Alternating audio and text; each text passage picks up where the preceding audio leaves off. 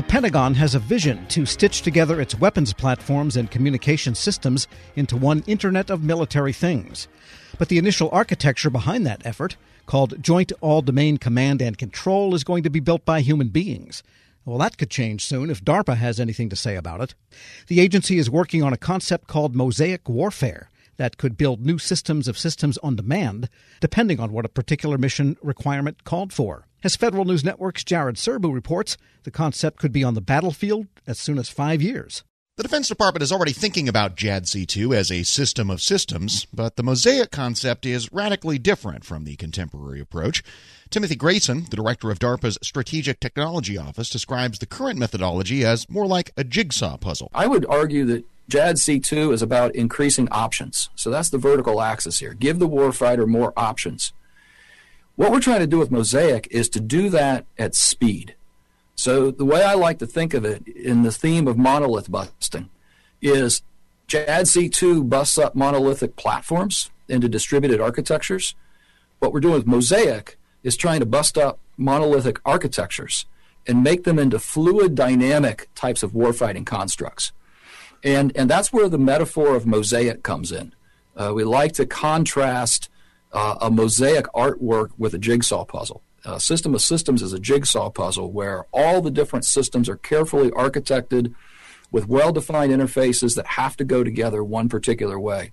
The mosaic metaphor says, I've got a collection of tiles, and they might be all different kinds of colors and shapes, but I can select the tiles that I want in a much more flexible, not predefined manner to build that mosaic artwork. DARPA has been working on the mosaic concept for several years, but the agency now thinks it dovetails nicely with what the Pentagon wants to achieve with JADC2.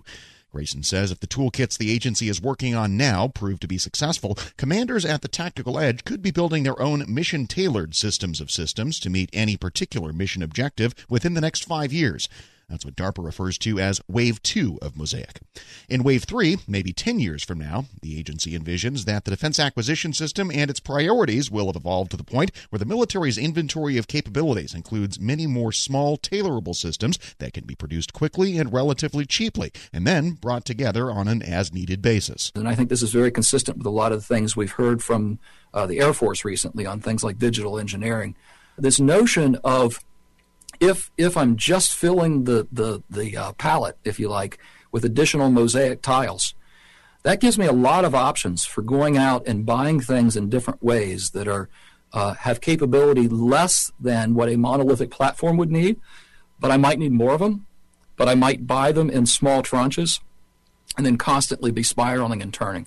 I don't know how exactly that future acquisition model looks like, but I would encourage industry to start thinking about that now. And in the shorter term, for the mosaic concept to come to fruition, the military will need to rethink some of its own manpower concepts, Grayson says.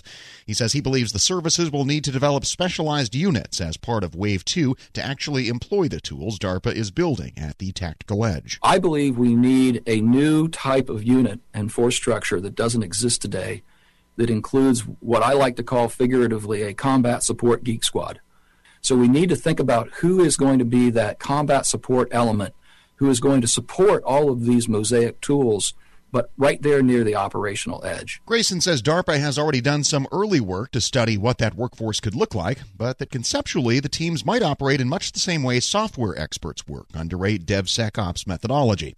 Some of the concepts were used in the Air Force's recent demonstration of its Advanced Battle Management System when the service employed a DARPA tool called System of Systems Technology Integration Toolchain for Heterogeneous Electronic Systems, or STITCHES.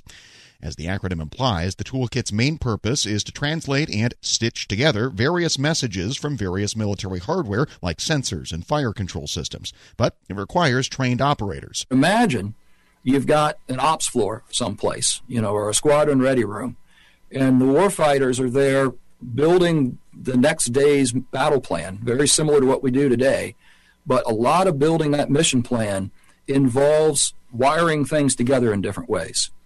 So in the rough vision we've got right now, the geeks would be sitting in the back room, right off the ready room, and the warfighters yell over figuratively, or maybe they push a button and it goes out of jumps or something like that, pops up in the geeks, just like, okay, order up. And then the geeks start sitting at the keyboard with things like that Stitches tool. or like building the config file for this Dynamo comm system, or any of the other number of tools we're building, where they're knocking out what amount to the mission data files based upon that package that the warfighters just designed. And then ultimately they take that stack of software and load it onto the jets, or load it into the other weapon systems, or into an ops center someplace. That's the rough top-level vision, and one of the things we're trying to do right now as we build our tools is flesh out a little bit more what those functions should be, and then also figuring out how we do things like how are we even going to resource them. Jared Serbu, Federal News Radio, part of the Federal News Network. Check out Jared's story at federalnewsnetwork.com.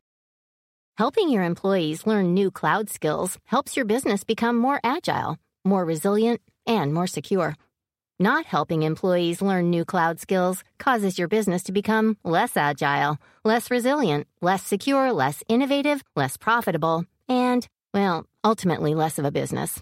Don't become less of a business. Try Pluralsight and get your employees everything they need to learn new cloud skills. Learn more at pluralsight.com/vision. This episode is brought to you by Zelle. Whenever you're sending money through an app or online, it's important to do it safely. Here are a few helpful tips. First, always make sure you know and trust the person you are sending money to. Second, confirm you have entered their contact details correctly. And finally, if you don't trust the person or your recipient is rushing you to send money right away, think twice before sending money through an app or online.